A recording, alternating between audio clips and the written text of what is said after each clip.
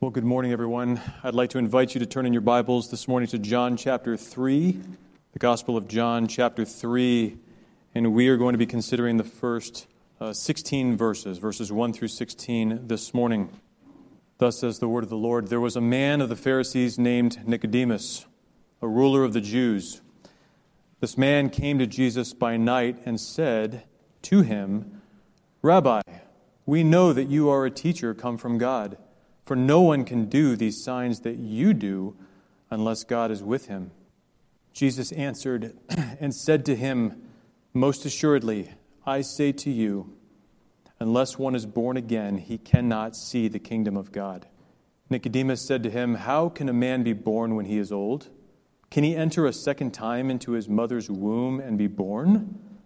Jesus answered, 'Most assuredly, I say to you, unless one is born of water and the Spirit, he cannot enter the kingdom of God. That which is born of the flesh is flesh, and that which is born of the Spirit is spirit.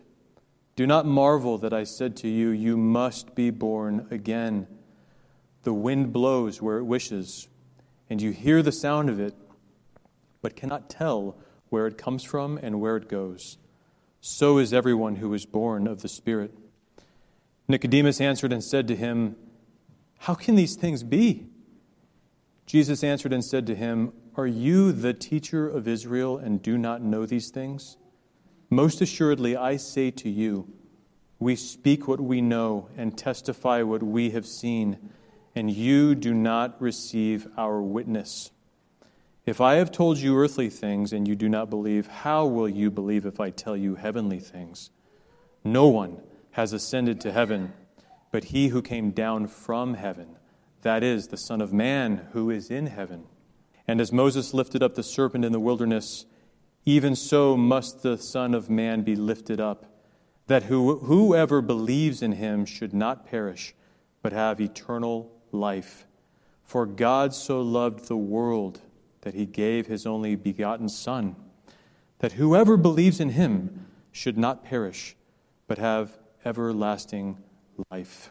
Father, this morning again we come to you totally dependent upon you and the work of the Holy Spirit to open your word to us, to illuminate it to our understanding, to our hearts, to our wills, that we would be changed, that we, Father, would be to your praise, that your purposes would be accomplished in this world through your people. Father, convict us where we need conviction. Encourage us where we need encouragement. Father, help us to walk in the Spirit and not according to the flesh. We thank you for this opportunity to open your word, and I thank you for each one here this morning. In Jesus' name, amen. Please be seated. Well, by way of introduction, it is helpful to keep in mind that John's gospel is really summarized well in the 20th chapter of John, verses 30 and 31. John chapter 20, verse 30, "And truly Jesus did many other signs in the presence of his disciples, which are not written in this book."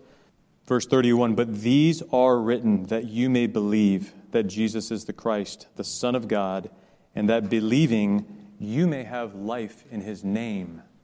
This is critical to keep in mind as we read the Gospel of John.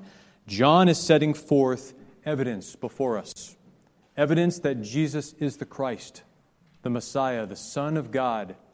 And that evidence is set before you that you may believe, and believing that you may have life in his name.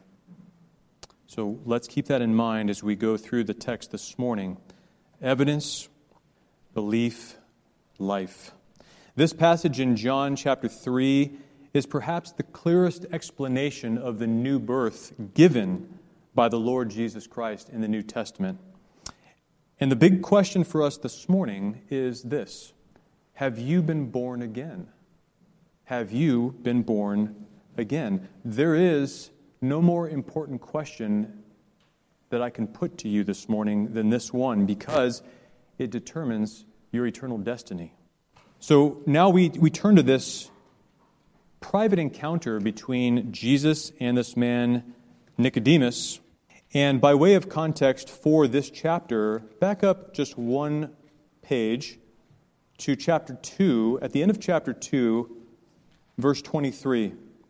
Now, when he was in Jerusalem at the Passover, that is Jesus, during the feast, many believed in his name when they saw the signs which he did. But Jesus did not commit himself to them because he knew all men. And he had no need that anyone should testify of man, for he knew what was in man. And it is one of these men who saw the signs of Jesus who now comes to him in this private encounter at night to seek him out. But before we get to the new birth and what it is, who is this man Nicodemus? Well, in verse 1, we see there was a man of the Pharisees named Nicodemus. He was a Pharisee. And the Pharisees were a group within Israel of about 6,000 men, according to the Jewish historian Josephus, at the time of Herod the Great. And these were the religious elites in Israel. They were the arch-conservatives, if you will. They were the arch-conservatives of Orthodox Judaism.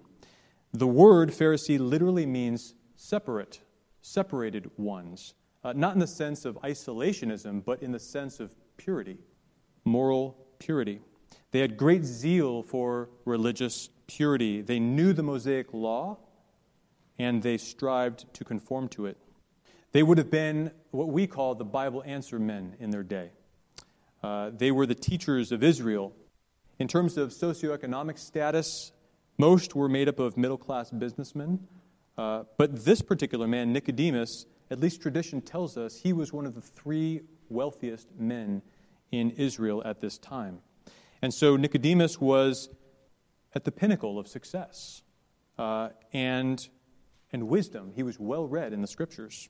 The trouble with the Pharisees, you see, was that their focus on purity was primarily external. They believed that to be saved, it was enough to have the right pedigree, meaning to be born a physical descendant of Abraham, a Jew, and to fulfill the letter of the law, to be in compliance externally with the law. To this, of course, they added their own traditions, rules that one must follow and observe in order to be righteous.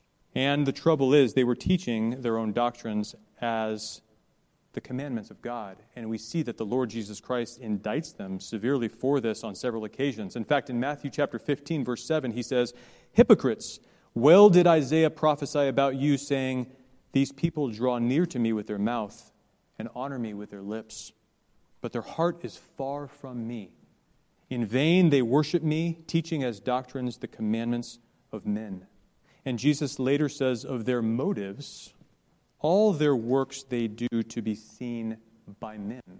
So while they seemed very religious in their service to God, their primary motivation was the approval, the amen, if you will, of fellow men, not of God. The Pharisees were self-righteous, and they were hypocritical.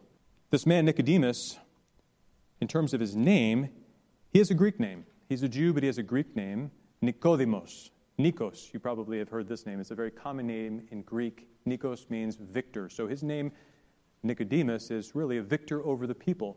And he, I would say, lived up to his name because, as we see here, he was a ruler of the Jews, right? A man of the Pharisees, named Nicodemus, a ruler of the Jews. And this would have been a reference to the Sanhedrin, the ruling body in Israel, a body of 70 men. So within the larger nation, you had the 6,000 who were the Pharisees, approximately. Within that body, you had the 70 who were the ruling body. It would have been the equivalent of the Supreme Court and the U.S. Senate today. They were the decision makers in Israel, the ruling authority. What else do we know about Nicodemus? Well, down in verse 10, we're told, Jesus answered and said to him, "Are you the teacher of Israel?" The definite article, "the," is used there. So he was the teacher in Israel. He was a teacher of teachers. He was at the top. He was known. He was highly regarded and influential. Verse 2, "This man came to Jesus by night and said to him, 'Rabbi, we know that you are a teacher come from God, for no one can do these signs that you do unless God is with him.'" Now, he came to Jesus at night, and this Nicodemus is the only Pharisee in Scripture that we're told sought out Jesus. You'll remember there was one other Pharisee, but Jesus himself sought out that man, a man named Saul of Tarsus, who was a Pharisee, later known as Paul. So what prompted Nicodemus to come to this Galilean carpenter for a private encounter? Well, we're told that he came at night, and I don't know exactly why it was at night that he came. There's a lot that's been written on this phrase, that he came at night. It could have been circumstantial. It could have been the only time that he had available to come to meet with Jesus. But more likely, and what I believe personally, is that he wanted a secret meeting, a meeting unknown to his fellow Pharisees. He had seen Jesus' miracles, right, at the end of chapter 2, and he knew that Jesus was from God. He couldn't be ignored. We're told many believed in his name, referring to Jesus, when they saw the signs he did. So I believe Nicodemus was a hypocrite, and that despite all his self-righteousness, inwardly he was empty. He was fearful about his future. And he wanted this private meeting to find out what he lacked, what he could do to be saved. Rabbi, he says, we know that you are a teacher come from God, for no one can do these signs that you do unless God is with him. Rabbi, literally master, teacher, or great one. It's a term of respect. Nicodemus would have been called a rabbi. John the Baptist was called a rabbi by his disciples. And so this seems outwardly to be a good confession, does it not? Rabbi. But is it sufficient? You remember in Matthew chapter 16, we have Simon Peter's confession of the Lord Jesus Christ. And Jesus was saying, who do men say that I am? Who do men say that I, the Son of Man, am? And some say John the Baptist, some Elijah, others Jeremiah, one of the prophets. And he said to them, but who do you say that I am? And then this, Simon Peter steps forward and he says, you are the Son of God. You are the Christ, the Son of the living God. And Jesus says, blessed are you, Simon, son of Jonah, Simon Bar-Jonah. What, for flesh and blood has not revealed this to you, but my Father who is in heaven. Simon, you did not come to this understanding of who I truly am on your own. It had to be revealed to you from heaven above by my Father. That, my friends, is a sufficient confession of Jesus Christ. But this confession of Nicodemus, of rabbi only, is not. We know that you are a teacher. Nicodemus was representing not just himself, but the nation of Israel. Israel took note of his signs, and after 400 years of silence, there had not been any revelation from the time Malachi finished his writing until this time. 400 years of silence, there was no communication from God. And here suddenly this Galilean carpenter comes on the scene, and there is a proliferation, an explosion of miracles, of signs. They couldn't help but take notice at that. And the people were wondering, is Jesus perhaps like Moses? Is he like Moses? He had performed many signs. So we read in chapter 2, he turned water into wine at Cana. And at the end of chapter 2, that there were many signs that were seen. Now, we don't get all of them enumerated right there, but we do know that he did many miracles. He cured people of incurable disease and conditions. He cast out demons, did he not? And he raised the dead.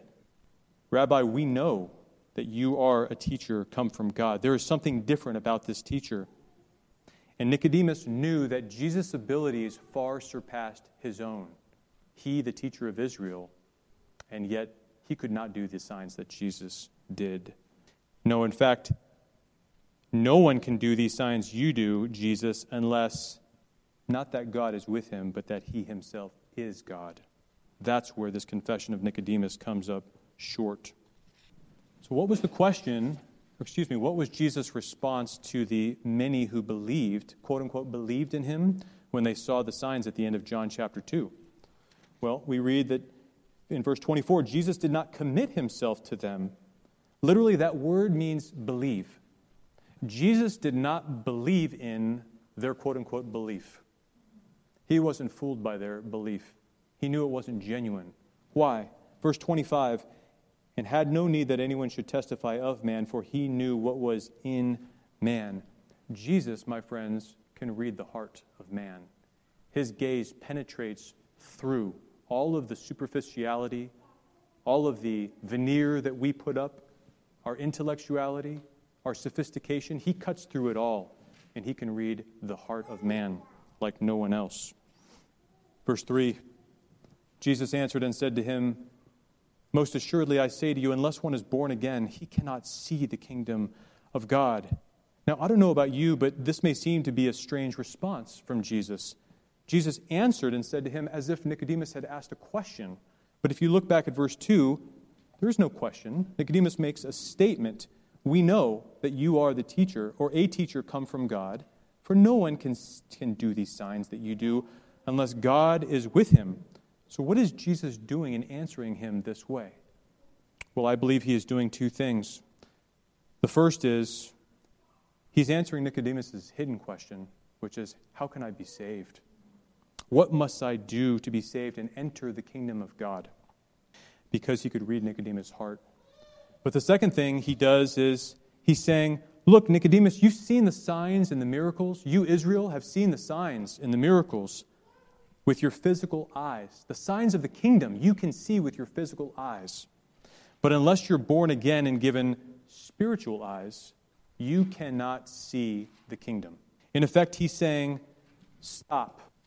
Your confession, Nicodemus, is insufficient. You can't see because you haven't been born again. You're spiritually blind. Your whole understanding of yourself, of righteousness, of God's kingdom is all wrong. Cuts him off at the pass, as it were, and he says, silence. Something miraculous, Nicodemus, must happen to you, to which you make no contribution, if you are to see the kingdom of God. So this is our first principle this morning. If you're taking notes, principle number 1, the new birth is something that happens to you. The new birth is something that happens to you. Let me ask you a question. What contribution did you make to your physical birth? I mean, really, can you decide who your parents are? Or where you're going to be born, or when you're going to be born? We make no contribution to our physical birth. That is exactly the reason why Jesus chooses this metaphor, this picture of birth, precisely because we have no contribution to it. And this, of course, would have been a huge blow to a Pharisee, right? To one who was especially the teacher of Israel, who was so fastidious in his religion, dedicated to it, doing so much to earn his own righteousness. Jesus answered and said to him, most assuredly I say to you, unless one is born again, he cannot see the kingdom of God. Most assuredly, literally, verily, verily, truly, truly, or in the Greek, amen, amen, I say to you. What is he doing here? Well, rabbis, when they would speak, would often quote other rabbis as an authoritative source. And the people, upon hearing these things, would give their amen at the end of a rabbi speaking. Jesus here puts his amen up at front, at the beginning. Why? Because he is the authority. He is the authority. He will later say in John 14:6, I am the way, the truth, and the life. No man comes to the Father but by me. He is the very source of truth. And we read in the Scriptures that the people knew that he spoke with authority. They were astonished, in fact. That's the word used. They marveled. They were astonished at his teaching, for he taught as one having authority, and not like the scribes, who were the experts in the law in the Old Testament. I think the other thing he's doing is he's calling attention to a very important truth. Verily, verily, truly, truly, amen, amen. In other words, what follows is very important. Pay attention. It's his way of highlighting, circling, saying, what follows is critical. And it is this: unless one is born again, he cannot see the kingdom of God. That word for again is the Greek word Anothen. You might have been thinking we've got a typo in our sermon title for today, born Anothen, but it's intentional. Anothen is the Greek word for again, but it also literally means from above. So now let's read it with that as our vantage point. Unless one is born from above, he cannot see the kingdom of God. 1 Peter 1:23 says, having been born again. What does Peter say about being born again? Having been born again, not of corruptible seed, but of incorruptible, through the word of God, which lives and abides forever. So what is this new birth? Well, in a word, it is the incorruptible seed, or the life of God, implanted in the soul of a man. It comes down from above, from heaven, and is implanted in the soul of a man. The life of God implanted in the soul of a man. It's something that happens to you. It's something that God does for us. And how does it happen? That, my friends, is a mystery. We are told in 1 Peter 1:23, it happens through the Word of God. Through the Word of God. But I don't pretend to understand how it happens. It's as Isaiah says, for my thoughts are not your thoughts, nor are my ways your ways. Just as the heavens are higher than the earth, so are my ways higher than your ways, and my thoughts higher than your thoughts. These are God's methods, friends. Unless one is born again, he cannot see, literally no power. You have no ability to see the kingdom of God. What is this kingdom? What is the kingdom of God? I like how Graham Goldsworthy puts it very succinctly. He says, kingdom is this, God's people in God's place under God's rule. It is God's rule and his reign, particularly in salvation. Think about it this way. It is the realm of salvation, the kingdom of God. It's a personal relationship. We're talking about communion with the living God through the Holy Spirit. Listen to how Paul puts it to the Romans in chapter 14, verse 17. He says, for the kingdom of God is not eating and drinking, but righteousness and peace and joy in the Holy Spirit. It's not a physical kingdom. It's a spiritual kingdom. Jesus said to Pilate, my kingdom is not of this world. If my kingdom were of this world, my servants would fight so that I should not be delivered to the Jews. But now my kingdom is not from here. You see, that's why Nicodemus can't see it. The kingdom is spiritual, and he hasn't been born yet from above. He hasn't been given spiritual eyes to see spiritual truth and the kingdom. And spiritual understanding, friends, must be given always from heaven. You might remember in Mark chapter 4, after Jesus had given the parable of the sower, his 12, the closest 12, come to him and some others that were immediately around him. And he says, to you it is given to know the mystery of the kingdom of God. But to those who are outside, all things come in parables. And then he quotes Isaiah 6 saying, so that seeing they may see and not perceive, and hearing they may hear and not understand, lest they should turn and their sins be forgiven them. But blessed are your eyes, for they see, and your ears, for they hear. Spiritual understanding is a gift from heaven, from the Lord himself. Verse 4, Nicodemus said to him, how can a man be born when he is old? Can he enter a second time into his mother's womb and be born? Literally in the Greek, there's no question. He's saying he cannot into the womb of his mother a second time enter and be born. Now, Nicodemus, as a teacher, the teacher of Israel, would have been very familiar with riddles, logic. In fact, he would have been a master logician. And so he tries to follow our Lord's metaphor here of birth. But he comes up short. He doesn't understand. He's thinking only in earthly terms. And it's quite a ridiculous thing that he says, is it not? Can a man, when he's old, return to his mother's womb and be born? Verse 5, Jesus answered, most assuredly I say to you, unless one is born of water and the Spirit, he cannot enter the kingdom of God. Again, pay attention. Amen, amen. I say to you, not only can't you see the kingdom if you haven't been born from above, but you cannot enter the kingdom. You cannot be saved without these two elements, Water and spirit. Water and spirit. But this would have been very familiar language for the teacher of Israel who knew the Old Testament Scriptures and would have committed large portions of Scripture to memory.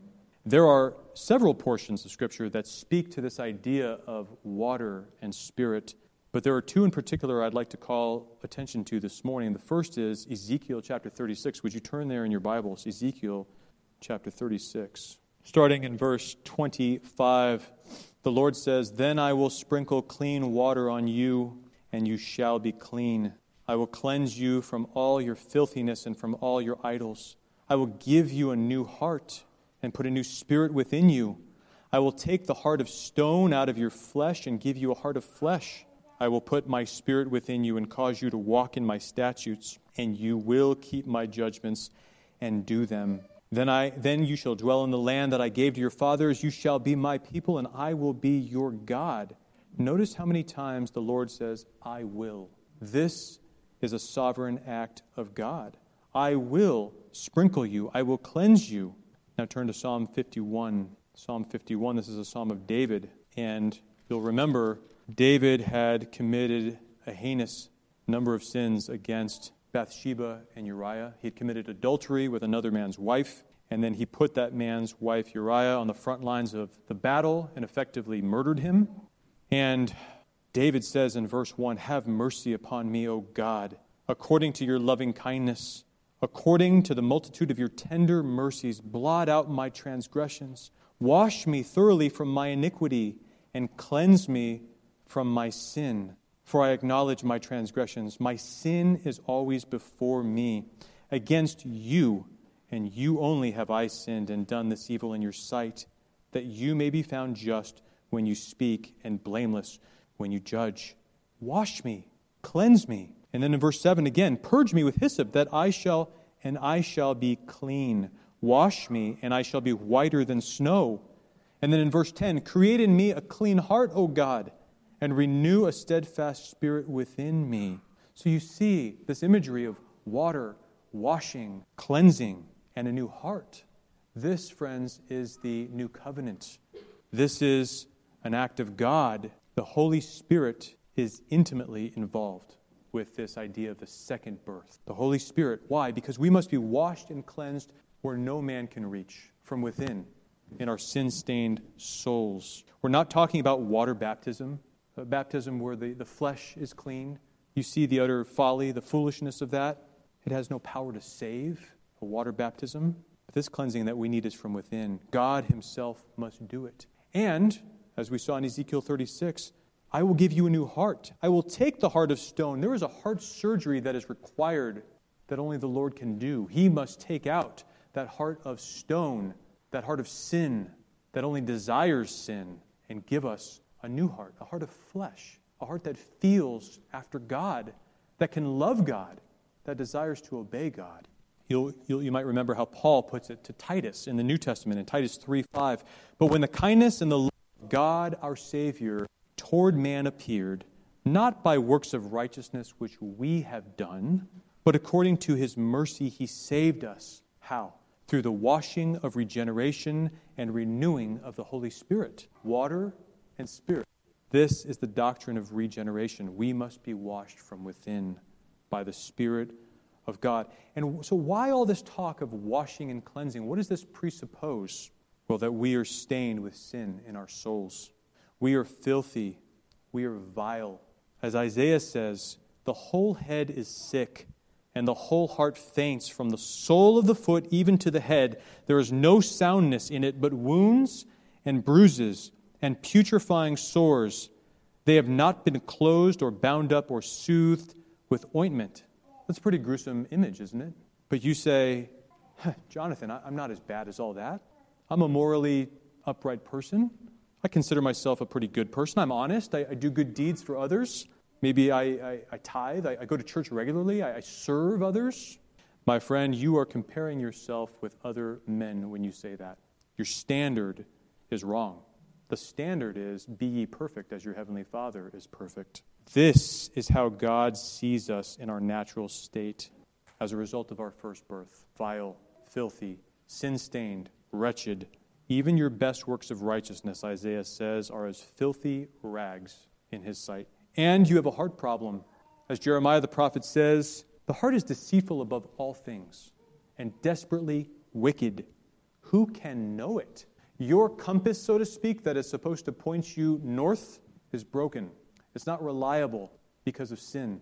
And Jesus says himself, what comes out of the mouth proceeds from the heart, and this is what defiles a person. For out of the heart come evil thoughts, murder, adultery, sexual immorality, theft, false witness, slander.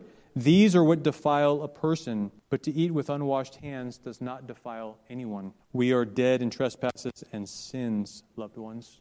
Remember the story of Lazarus? That is not just a story to show Jesus' power to raise the dead. It is a picture of each and every one of us in sin. We are dead and lifeless and stinking as a corpse dead 4 days. And the Lord of glory has to call us forth from the tomb and give us new life. That's the bad news. That's where we have to start whenever we share the gospel. The bad news first. We are in peril and we need to be saved. This is also known as the doctrine of total depravity. It doesn't mean that you're as bad as you can be as a person. Not everybody is a Hitler or a Stalin, but you're as bad off as you can be. Why? Because all your faculties, that is to say, your mind, your emotions, your will, the entire man is corrupted because of sin, distorted because of sin. It's as if you took a drop of poison and you dropped it into a glass of water. What happens to that poison? Does it not spread and contaminate the entire cup of water? In other words, in your natural state, your first birth, you are not able to think clearly. Your feelings will mislead you, and your desires, as good as you think they may be, are anti-God. They're evil. What we need is a new heart and a new nature. Friends here today, what we need is not more information about how to live a better life. Not more information, but a radical transformation, a root transformation from within. So our second principle today is the new birth is a radical transformation from within. Something that happens to us, and it is a radical transformation. Therefore, if anyone is in Christ, he is a new creation. Old things are passed away. Behold, all things are become new. That's it. That's it. So again, I ask you, are you born again? The question is not, are you in church? Are you living a moral life? Do you read your Bible and pray every day? Do you do many good things for God and for others? No. The question is, are you born again? Are you above? You cannot be saved apart from this. Now, on this question of the need to be washed, Nicodemus, he was concerned with purity. All the Pharisees were, but only in the externals. He was a proud man. He was proud of his pedigree, just as Paul was when he was a Pharisee. You'll remember Paul's testimony in Philippians chapter 3 about how he thought of himself, how he trusted in the flesh. His confidence was entirely in the flesh. In chapter 3 of Philippians, he says in verse 4, if anyone else thinks he may have confidence in the flesh, I more so. Circumcised the 8th day, of the stock of Israel, of the tribe of Benjamin, a Hebrew of the Hebrews, concerning the law, a Pharisee, concerning zeal, persecuting the church, concerning the righteousness which is in the law, blameless. But then listen to what he says now. But what things were gained to me, these I have counted loss for Christ. Yet indeed I also count all things loss for the excellence of the knowledge of Christ Jesus my Lord, for whom I have suffered the loss of all things, and count them as rubbish, refuse, manure. Why? That I may win Christ and be found in him, not having my own righteousness, which is from the law, but that which is through faith in Christ, the righteousness which is from God by faith. That's it. So back to John chapter 3. Most assuredly I say to you, Nicodemus, unless one is born of water and the Spirit, he cannot enter the kingdom of God. Do you remember what else Jesus says is a requirement for entering the kingdom of God? He says, unless you are converted and become as little children, you will by no means enter the kingdom of God. All confidence in the flesh, all confidence in ourselves must go by the wayside. You must, in effect, start over. That's what it means to be born again. And you must trust in your heavenly Father and his revealed righteousness, who is the Lord Jesus Christ. This is an offensive message for somebody who is learned, who is at the top of society, who thinks he has it all outwardly. Verse 6, that which is born of the flesh is flesh, and that which is born of the Spirit is spirit. We're talking about two different domains here, Nicodemus. The domain of the flesh and the domain of the Spirit. The flesh in Scripture refers to fallen mankind. It refers to the total, what we would call the total depravity of man. The flesh can only produce more of the same kind. This is the doctrine of original sin. Romans 5:12, therefore, just as sin came into the world through one man, and death through sin, and so death spread to all men because all sinned. The reason we all sin, friends, is because we're sinners by nature. Your nature dictates what you do. A good tree bears good fruit, but a bad tree can only bear bad fruit. Nicodemus, you must be born of an altogether different kind, of the Spirit. And do not marvel, verse 7, do not marvel that I said to you, you must be born again. Again, Jesus shows that he is able to read Nicodemus' heart because he knows Nicodemus is marveling. He's going to say in verse 9, how can these things be? He's astonished. But this shouldn't be a surprise to you, Nicodemus. Is not life full of mysteries? And so should not the kingdom of God have mystery about it as well? I mean, think about it. Do we really understand how the human body works? We've learned a lot about how the human body works, but do we understand every facet of it, of disease, of healing? Let me ask you this. Do you need to understand every facet of how the human body works in order to enjoy good health, in order to eat food and make use of it? Of course not. We can make use of what we don't fully understand. And we can enjoy the new birth without understanding exactly how it happens because it is ultimately a mystery.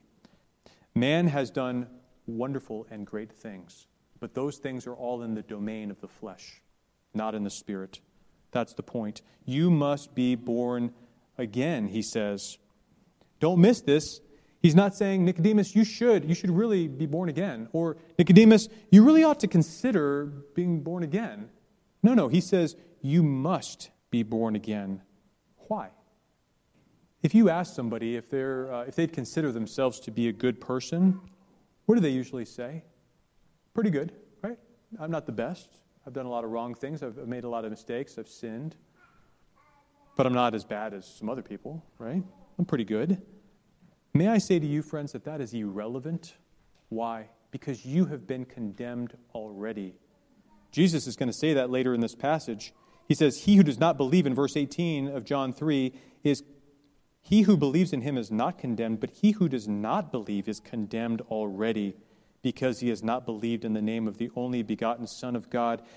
You were condemned when you arrived on this planet. David said, in sin did my mother conceive me. Even from your mother's womb, you were a sinner, because you've inherited sin from your father Adam. In Psalm chapter 7, the psalmist says, God is a just judge, and God is angry with the wicked every day. If he does not turn back, he will sharpen his sword. He bends his bow and makes it ready. Friends, do you realize that apart from Christ, the bag is over your head and your neck is on the guillotine? His sword is sharpened. His bow is stretched with an arrow pointing right at your head. And all he has to do is let go of that arrow, and you are finished. All mankind is in a perilous condition, and that perilous condition will result in you being cast into outer darkness, eternal conscious torment forever. It's what the Scriptures call hell. It's the lake of fire. It's the worm that never dies. You must be born again. Verse 8, the wind blows where it wishes, and you hear the sound of it, but cannot tell where it goes. So is everyone who is born of the Spirit. The wind is sovereign. It is independent. It is autonomous. And so is God in the salvation of sinners. The song we sang this morning, I know not how the Spirit moves, convincing men of sin, revealing Jesus through the Word, creating faith in Him. I don't know how the Spirit moves. The Spirit blows like the wind, wherever He wills. He passes over some, He lands on others. This is our third principle. The new birth is a sovereign act of the Holy Spirit, a sovereign act of God. In verse 5, we saw the Holy Spirit is involved in the new birth. He's the water who washes us. Here we see the Holy Spirit is involved as wind. Wind. The Hebrew word for wind is spirit. And we see this in the Old Testament, first in the very beginning, in the creation account, Genesis 1:2. Genesis 1:2.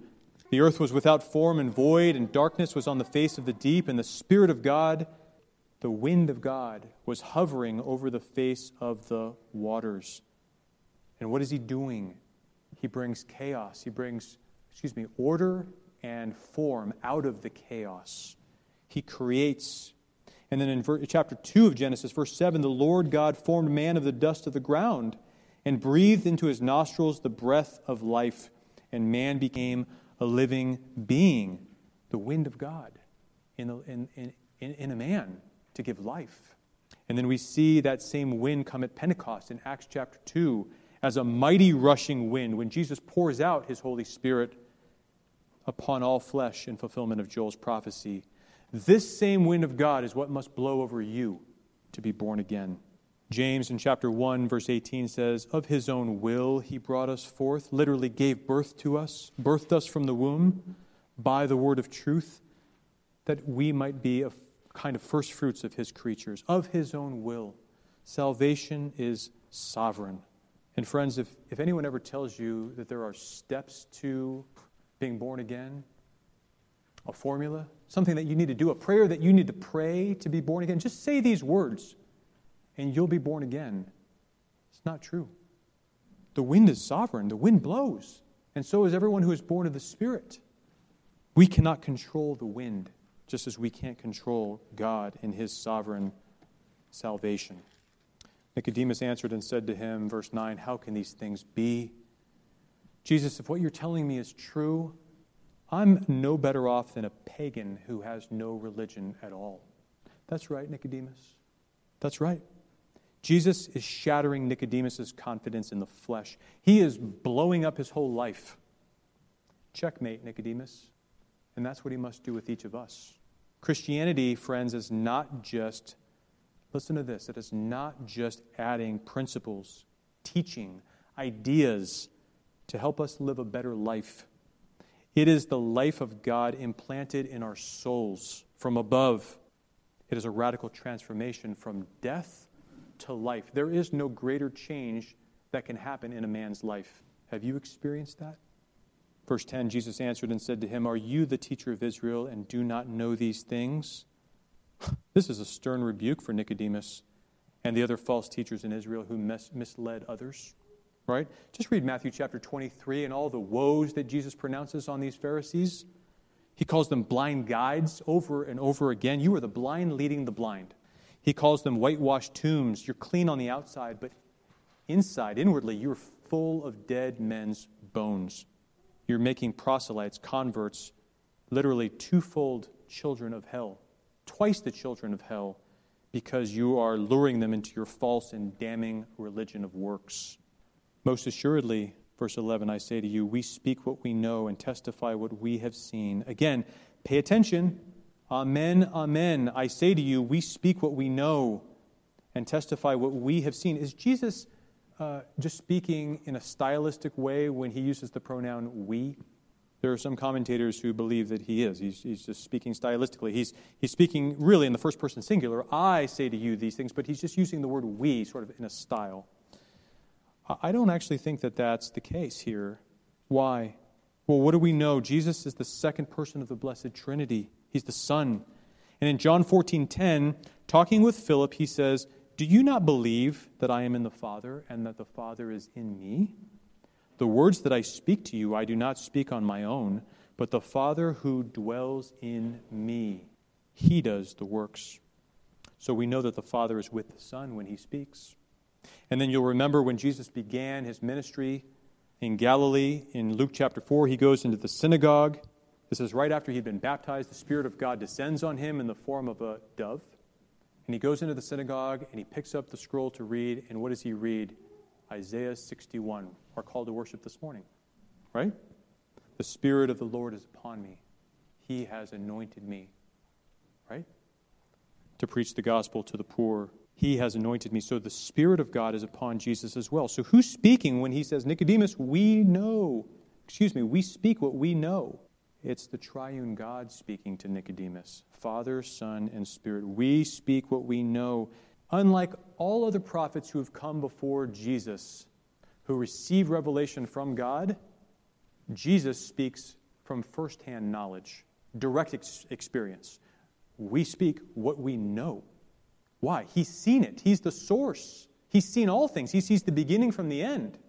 We speak what we know, Nicodemus, and you do not receive our witness. Nicodemus, you, not just you, but you and Israel, because this links back to verse 2. Rabbi, we know that you are a teacher come from God. We, Israel, know. Jesus in verse 11, the you there, you do not receive our witness. That you is plural. You, Israel, do not receive our witness. Isn't that how the Gospel of John begins? He came to his own. His own domain, the domain of humanity. And his own, that second his own in verse 11 narrows down. His own people.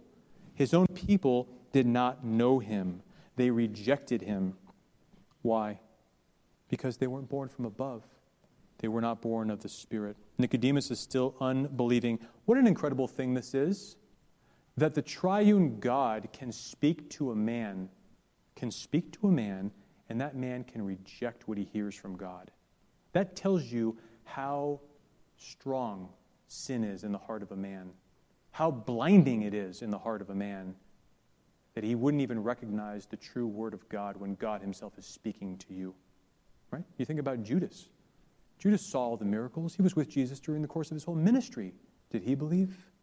You must be born again. I'm putting the evidence before you. John is putting the evidence before you that Jesus is the Christ, the Son of God, that you should believe. Do you believe? If you do, you have life in his name. Verse 12, I have told you earthly things, and you do not believe. How will you believe if I tell you heavenly things? Let's just take a step back here. What is really going on here? This is the eternal Word of God from John chapter 1, in verse 14, who takes on flesh, literally tabernacled and dwelt among us. He tabernacled. He wrapped himself in flesh. The eternal God covers his glory. Why? Well, for a few reasons, but one of which is so that he wouldn't destroy man by dwelling with him. You remember the principle. No man can see God and live. Jesus had to wrap himself in flesh to become like one of us in order to dwell with us. And what does he do? This is the condescension of Christ. He is come down. He is speaking to Nicodemus in a language that he would understand. Aramaic, Hebrew. He speaks so Nicodemus can understand. He uses earthly illustrations, water, wind, spirit, concepts that Nicodemus can relate to. He could have come speaking the tongues of angels. He could have come in a form that Nicodemus wouldn't have understood anything about. But he didn't. He's working with Nicodemus, and he works with us. How will you believe if I tell you heavenly things? Nicodemus, you don't even believe when I tell you of earthly things. What if I were to start talking about the intricacies of the Trinity, or the character of God, the omnipotence of God, the omnipresence of God, the omniscience of God? How could you stand to have that kind of a conversation? Verse 13, no one has ascended to heaven but he who came down from heaven. That is the Son of Man who is in heaven. Friends, there is no ladder that we can climb to heaven. There is no amount of good works that you can do to tilt the scales of justice in your favor. Remember, you're condemned already. You're in the domain of the flesh. You can't get to the spiritual on your own. Moses ascended the mountain, did he not? But he didn't ascend into heaven. The Lord came down and descended upon the mountain to meet with him. I love the song we sang this morning, Heaven came down and glory filled my soul. Heaven must come down to you. And he says, no one has ascended to heaven but he who came down from heaven, that is the Son of Man. There's another bell, Nicodemus, Son of Man. Son of Man, you mean the Son of Man from Daniel chapter 7? The Son of Man that Israel would have understood to be the Messiah? Yes. He's identifying himself as that Messiah who is in heaven. Wait a minute. He came down from heaven? Nicodemus, I'm talking to you on earth, and I am in heaven at the same time. Can you understand that? Here's one of those heavenly things. The omnipresence of God.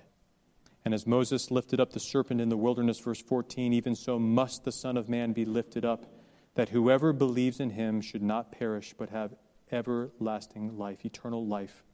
The Lord mentions this very interesting account from Numbers chapter 21 of Moses lifting up a serpent in the wilderness, and he draws a direct comparison with himself. And you'll remember the story, right? Israel had been complaining to God, and God, his wrath is aroused, and he sends fiery serpents to them, and they bite the people, and many die. And the people say, Moses, Moses, we have sinned. Ask the Lord that he would take away these fiery serpents. And what does the Lord say? He says, Moses, make a brazen serpent, a fiery serpent, lift it upon a pole in the camp of Israel, so that anyone who looks upon it would be healed, would be saved. And it came to pass that all those who looked were saved. Friends, it's those of us who know we are bitten with the venom of sin coursing through our veins, that we're going to die as a result of that venom, who look. And what are we looking at? We're looking to the serpent on the pole.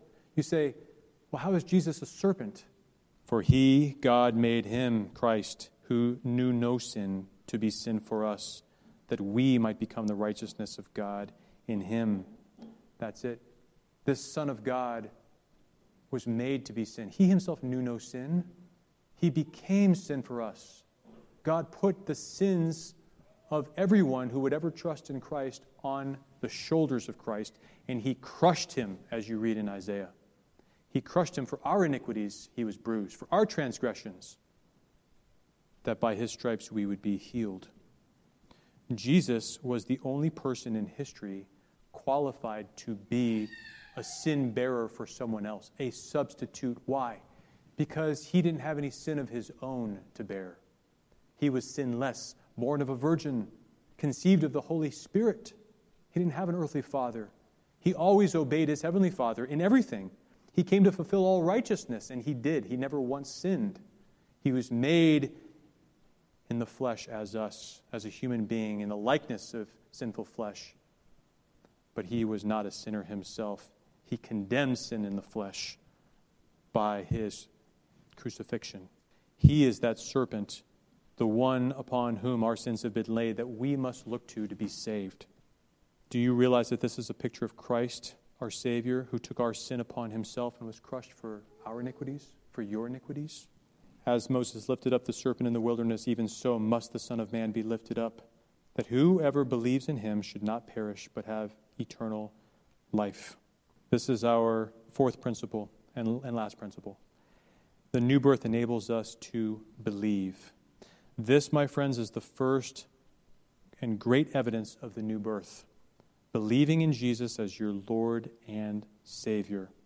If you've been born again, born from above, you will look to this one who was lifted up on a cross, and you will believe in him, and you will not perish.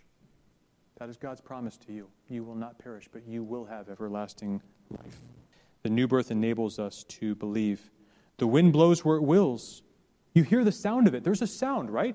To the wind. You don't know which direction it's coming from, which direction it's going, but you do know when it's been there. There's a sound to it. There is an evidence in the life of a man that he has been born again, and this is it. This is the first and great evidence. He comes to Christ and believes. It's very simple. Do you want Christ? Do you believe in Christ? Then you know you've been born again. It's not just the intelligent, not the wealthy, not the wise, not the privileged, not those who are born of a particular birth or pedigree. Whoever believes in him, he is the Savior of all men in that sense. Not every man who is on the planet, or whoever was on the planet, but all types of men. No tribe, tongue, language, is excluded from the kingdom of God. All you need is to know that you are sick and poisoned by sin and look to Christ in faith and be healed. So these are the dual truths that we're taught in Scripture. The sovereignty of God on one hand, the wind blows where it wills, and the responsibility of man on the other hand. You must believe. Look to him and believe. That's your responsibility. And if you do, then you know he's drawing you. If I be lifted up from the earth, Jesus says, I will draw all men to myself. He is drawing men. Do you feel him drawing you this morning? Whoever believes in him should not perish but have eternal life. And finally, we come to perhaps the most memorized and quoted verse in Scripture, John 3:16. For God so loved the world that he gave his only begotten Son, that whoever believes in him should not perish but have everlasting life. My friends, the love of God is so otherworldly, we cannot fully understand it. For scarcely for a righteous man will one die. Yet perhaps for a good man, some would even dare to die. But God demonstrates his own love toward us in that while we were still sinners, Christ died for us. He dies for his enemies, for those who hate him, for those who rebel against him. He sets his love, which originates only in himself. It's not that we have anything lovely about ourselves. Is there anything lovely about a person who is sick from head to toe with open, putrefying sores? Nothing. Nothing lovely about that. But God's love is God's love. And the extent of his love is measured by the value of his gift. God so loved the world that he gave. And what did he give? His precious, only Son. There is some confusion on this, or has been confusion on only begotten Son. It kind of sounds like Jesus was begotten. He was born at some period in time, in eternity past, if you will. He wasn't. This just simply means unique. Only begotten, unique. He is the unique Son of God. There is no one else like him. He stands apart from every other religious figure in this world because he alone has the power to save, and he alone is God. I want you to notice John 3, verses 1 through 15, all precede John 3:16. That background is intentional. The new birth is a sovereign act of God, and it brings us to faith in Christ such that we will believe. J.C. Ryle, the Anglican theologian, he said, "A man may be ignorant of many things in religion and be saved. But to be ignorant of the matters that are handled in this chapter," referring to John 3, "is to be on the high road that leads to destruction." So in closing, I ask you again, have you been born again? Have you been born from above? Do you believe that Christ died as a substitute for your particular sins? That he was punished for your sins and died the death you deserved to die? Do you embrace Jesus as the Christ, your Lord and Savior? Have you taken up your cross to follow him and obey him because you love him? Is Jesus only a man to you, or do you believe he is the eternal Son of God incarnate? Do you rejoice in your spirit when you hear these truths? And do you desire to hear more and to know more of this Jesus? Has it moved your heart? Is there a sense of gratitude, of thanksgiving within you? If so, then I say, on the authority of Scripture, you were born again. And if you are born again, then you are a new creation in Christ with a new nature, new desires. Desires for holiness, a desire to please God, hatred of sin, hatred of that which you previously loved and took pleasure in, and approved in others who were sinning as well. This should be the biggest change in your life. Why? Because you've passed from death to life. If there is no dramatic change in your life, then you still have a bad root, my friend. And this is just nothing more than a religious experience. If you say you've been changed, but you live ungodly, you practice sin as a pattern in your life, you love sin, then you haven't been born again. Perhaps you've been bored by what you heard today. Perhaps it sounds like foolishness and rubbish to you. But the good news today is the day of salvation. If you will hear his voice, do not harden your hearts. But you say, I'm too far gone. I've done. You don't know what I've done in my life. You don't know the extent of how much I have sinned. My friend, did you hear in our hymn this morning, the vilest offender who truly believes, that moment from Jesus, a pardon receives? Listen, the gospel is wide enough to include the vilest offender, the most heinous sinner who truly believes. But it is narrow enough to exclude the most self-righteous, religious, morally upright person who does not believe. For the gospel, we have it stenciled on our wall. Romans 1:16, the gospel is the power of God unto salvation to everyone who believes, to the Jew first and also to the Gentile. Friends, we must recognize in a sense all of this is beyond us.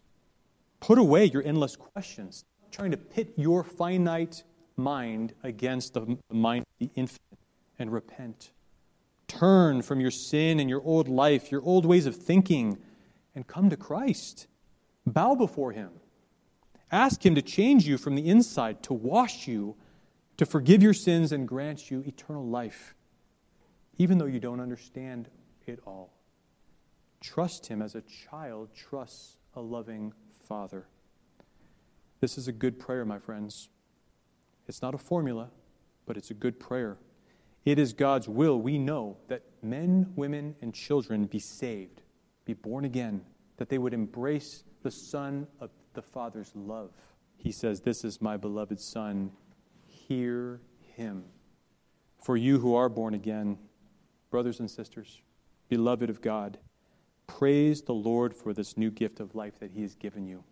Praise the Lord that the wind of God has not passed you by, but has blown over your life and has changed you from within. Go forth and share this good news, this gospel with everyone else, that there is forgiveness of sins in Christ alone and eternal life awaiting all those who trust Him. By the way, if you're wondering what happened to Nicodemus, our friend Nicodemus, here in this passage, it's clear that he did not receive the witness of Christ. He did not believe. But I believe there is sufficient evidence to show, strong evidence, that he did become born again. You can read that in John chapter 7 at the Feast of Booths. Nicodemus himself stands up against the other Pharisees and he comes to the aid of Jesus Christ. He says, "Does our law condemn a man before it hears what he does?" He stands up for Christ. And then he shows up again in John chapter 19 with Joseph of Arimathea as Jesus is being buried.